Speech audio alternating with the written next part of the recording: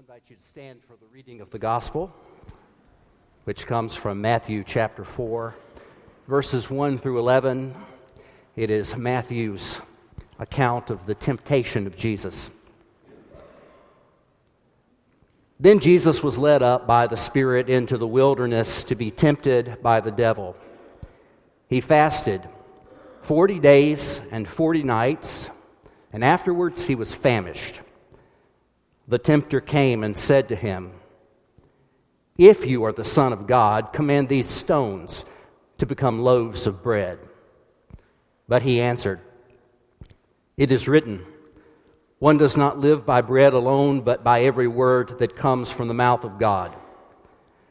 Then the devil took him to the holy city and placed him on the pinnacle of the temple, saying to him, "If you are the Son of God, throw yourself down, for it is written, He will command His angels concerning you, and on their hands they will bear you up so that you will not dash your foot against a stone."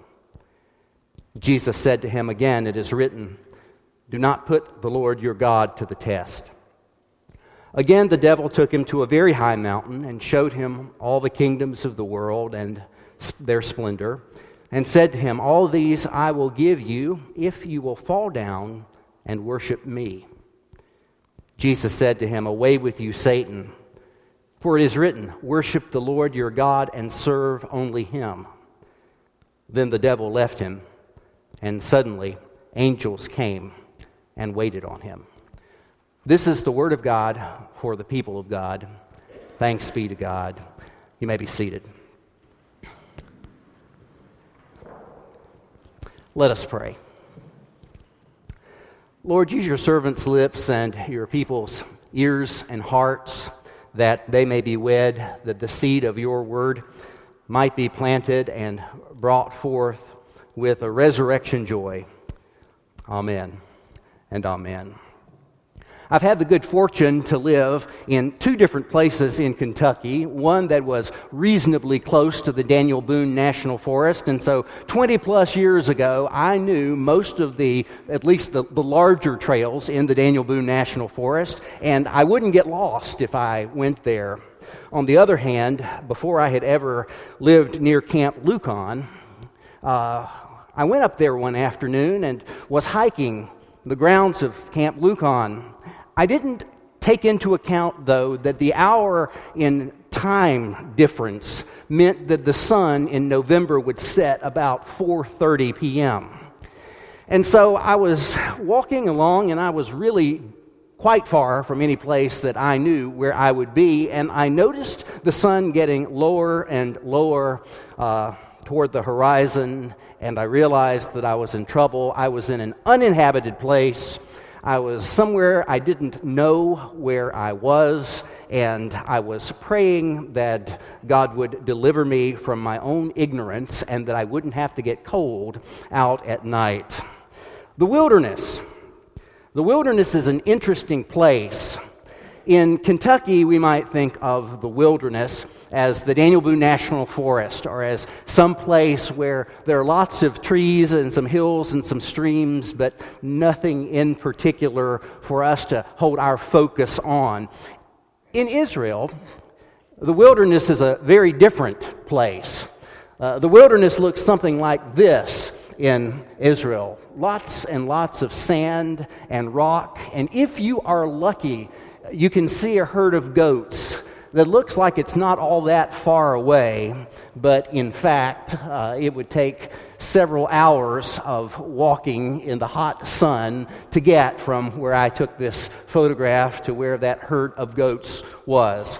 The traditional location of the temptation of Jesus is on a rugged mountainside, which now, thanks to we tourists who come over, thanks to us, they've got some housing and some other things nearby, even some trees. But the temptation of Jesus takes place in the wilderness, in a place that is far from human habitation. God uses the wilderness to shape His children's identity. We often think of the wilderness as negative connotations, as a place that is far from human habitation, and yet God uses the wilderness again and again in the Old Testament and the New Testament to shape his children's identity. Jacob flees from his home, the place where he's been. Esau is angry with him. Esau is ready to kill him. And Jacob goes on a wilderness kind of journey to his distant family in a far-off land seeking refuge. Joseph, and his amazing Technicolor dream coat, has gotten on one too many of his brother's last nerves.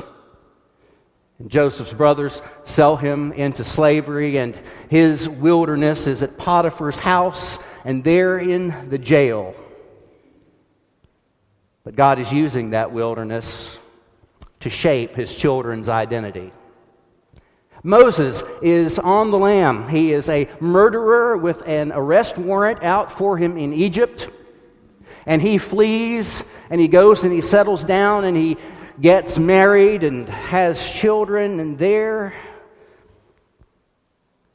one day while keeping the flock, Moses meets God in the wilderness, in the burning bush, the bush that burns but is not consumed. There are many things that take place in the wilderness as God uses the wilderness to shape his children's identity. In the gospel, for example, we find, like in Mark, in the morning while it was still very dark, Jesus gets up and he goes into the wilderness to a deserted place.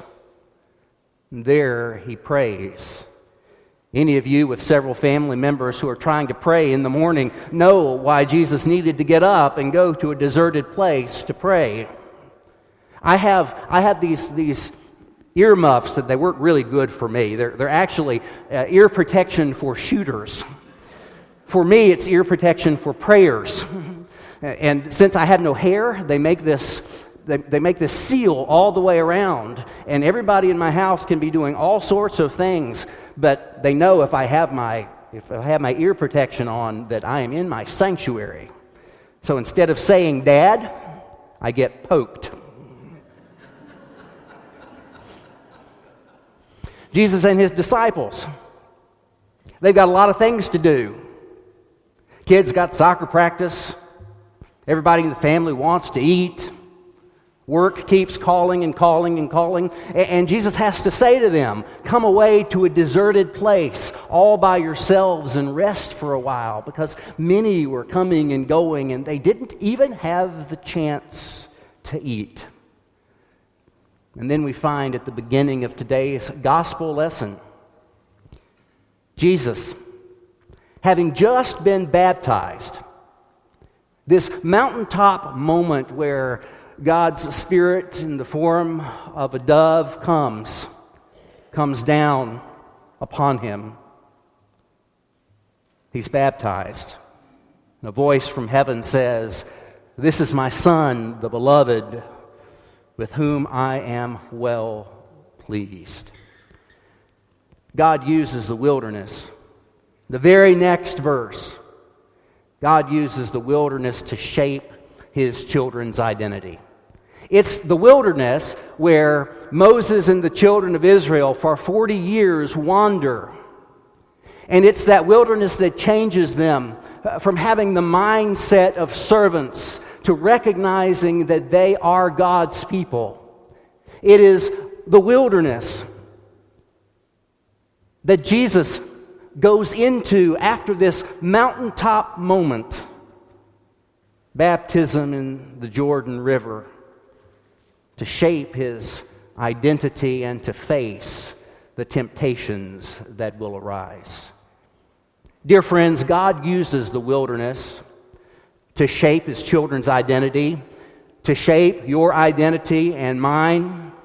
Maybe when you lost your job and didn't know what was going to happen, you found yourself in a wilderness time. Maybe when you were depressed and didn't even know why, you found yourself in a wilderness time. Maybe when the doctor gave you or someone you love the devastating news that life would not be the same. You found yourself in a wilderness time. God uses the wilderness to shape us, to give us the identity of the children of God. And dear friends, that identity will be put to the test. Is your reliance on God genuine? Will it persist in the face of adversities and challenges? Will faith mold our lives, or will culture? Will our own needs and our own desires? Will our longing for the affirmation of others be the deciding impulse of our lives? The testing in the wilderness tells the difference between that which is genuine and that which is fake. That which is just an emotion and that which is real, that comes down to the core. The testing in the wilderness separates the wheat from the chaff, separates the authentic from the fraudulent. In Spartanburg, South Carolina, I was at a Flying J Travel Plaza one time, and I was washing my hands, and in the mirror, I saw this man with a trench coat coming up behind me, which, not going to lie, it kind of freaked me out a little bit. Then he grabbed the front of his trench coat, and he opened it up, and there must have been 200 watches. 100 on one side hanging up there and 100 on the other side hanging there. And he said, "Can I interest you in a Rolex?" Now, I don't know a whole lot about Rolexes, but I'm pretty sure that you don't buy them at the Flying J Travel Plaza from a guy who opens up his trench coat. Those were fake if I ever saw them. Those were inauthentic and not genuine if I ever saw them. Now, the testing, the trials of our lives, the trials separate the authentic from the fraudulent. And Jesus, as he is tempted in the desert, "If you are the Son of God, command these stones to become loaves of bread." Maybe your experience is different from the experience of most people that I know who've been Christians for a while. Fasting is not a spiritual discipline that modern Christians participate in as much as a couple of generations ago. But if you've tried fasting, you know that hunger comes on pretty quickly. If you say, I'm not going to eat from dinner on Thursday to dinner on Friday, I can guarantee you that 11:30 a.m. on Friday, your stomach is going to be growling. And if I come to you with a donut, you will be tempted.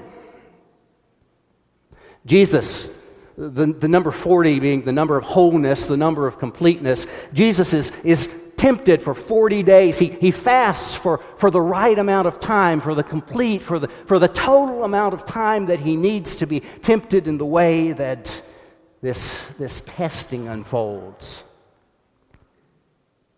The devil offers him a way out. "If you are the Son of God, I know you're hungry." And however hungry you or I might be at 11:30 a.m. on a Friday, if we're fasting for a day, multiply that again and again and again. You can fix that problem right now. It's really easy. All you've got to do is look at these stones and turn them to bread. If you are the Son of God, climb up on the temple and throw yourself down.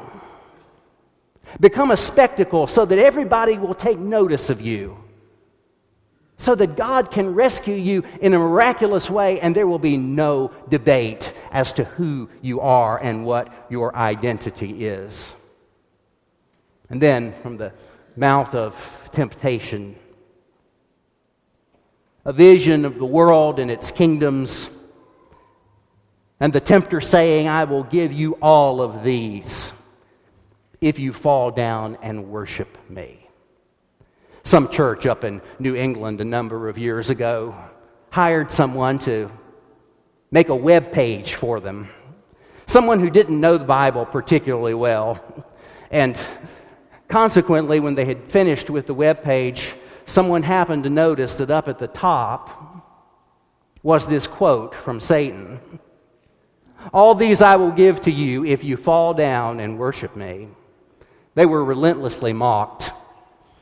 "Letting Satan speak for your church" was the name of one of the articles. And soon the web page had been readjusted, reevaluated, and completely redone. "All this I will give to you if you will fall down and worship me." Your identity will be put to the test, and that is not always a disaster.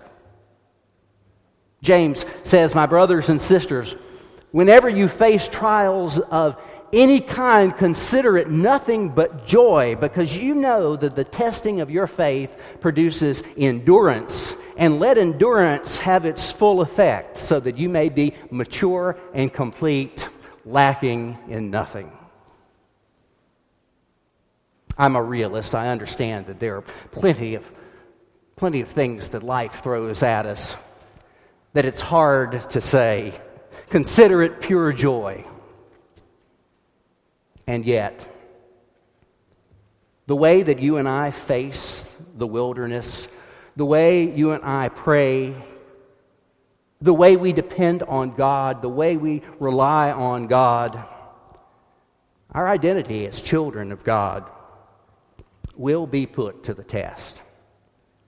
Our identity as people who follow the Messiah, the Son of the living God, will be put to the test. The good news is the test does not last forever. And God's grace and God's provision surround it. We find at the end of our passage that at the end of the 40 days, the devil left him, and suddenly angels came and waited on him. Back to James. James said, "Blessed is everyone who endures temptation.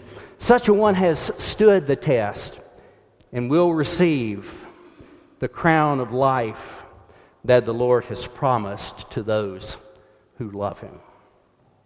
But the question arises, and the question is inevitable.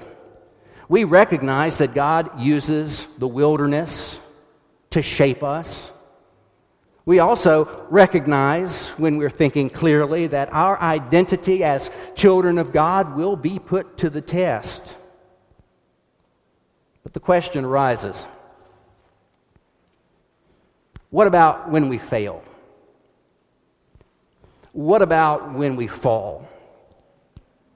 Because if you're anything like me, and you are more like me than any of us cares to imagine, even if you have a full head of hair, we sometimes fall, we sometimes fail. What happens when we fall? What happens when we fail? The Scriptures tell us that we have a great high priest, that Jesus occupies this place for us, a priest that has passed through the heavens, the Son of God, and so we can hold fast to our confession. Now listen carefully. We do not have a high priest who is unable to sympathize with our weaknesses, but we have one who in every respect has been tested as we are, yet who is without sin. Let us therefore approach the throne of grace with boldness, so that we may receive mercy and find grace to help in time of need.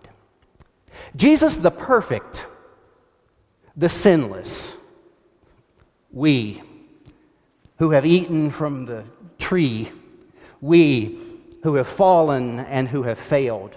The question becomes, how does the perfect and the sinless relate to one who has failed and who has fallen? Is it like the perfect and the sinless says, "I don't want anything at all to do with you," or is it the case that he who is perfect does not turn his back on those who have fallen, but instead has perfect compassion toward us. Hebrews says we don't have a high priest who is unable to sympathize with us, but one who in every respect has been tested like we are. And so, because he is perfect, because on this mount of temptation, he said no, no, no, because he is the one who has endured, we can approach the throne of grace with boldness. We can receive help and find mercy in time of need. There's always this temptation that the church has avoided, but this temptation to say the Old Testament is full of law and the New Testament is the example of grace. Well, in my other life, before I became a full-time pastor, I was heading toward teaching Old Testament someplace before God called me into the church. And I can tell you that it is not so simple as the Old Testament is law and the New Testament is grace. Someone might say, well, an eye for an eye and a tooth for a tooth. There you go. That's law. To which I would say, being smart-alecky, of course, no, that's grace. It's grace because in a world where if you insulted someone, you might get yourself killed, the Old Testament says, if someone punches you and knocks out a tooth, you have no right to take that person's life. If someone steps on your toe, you have no right to break an arm. Punishment and the crime must be commensurate. The Old Testament gives us that beautiful creed from ancient Israel, the Lord, a God who is merciful, slow to anger, abounding in steadfast love, who relents from punishment. And here's two more. In Isaiah, which is heavy on the Lenten reading lists of many resources that you may have, Isaiah says, a bruised reed he will not break, and a dimly burning wick he will not quench.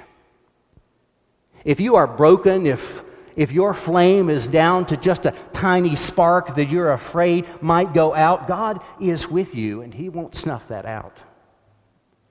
If you feel bent over, like the weight of the world is on your shoulders, God is not going to break you. Again, from the Old Testament, a beautiful sentence. God knows how we were made. He remembers that we are dust. If you came last Wednesday evening, you got the sign of the cross on your forehead. And either Sean or I said, dust you are, to dust you shall return, repent, and believe the gospel. God knows you more intimately than you know yourself. God understands more about you than those who are closest to you understand. God understands your faults, your failings, your frailty, your weakness. He knows how we were made, and He remembers that we are dust, and He offers Himself to us nonetheless. Today He offers Himself to us.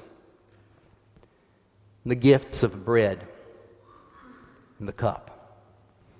Today He offers Himself to us through this Eucharist, this Holy Communion. This is not a Methodist table. You don't have to be a member of Centenary to come and to join us at this table. This is a place where all who seek God can seek, with the promise that those who seek will find. This is a place where you can come and accept and receive the grace that Jesus Christ offers to you. A bruised reed He will not break. A dimly burning wick He will not quench. He remembers how we were made. He knows that we are dust. In the name of the Father, and of the Son, and of the Holy Spirit. Amen.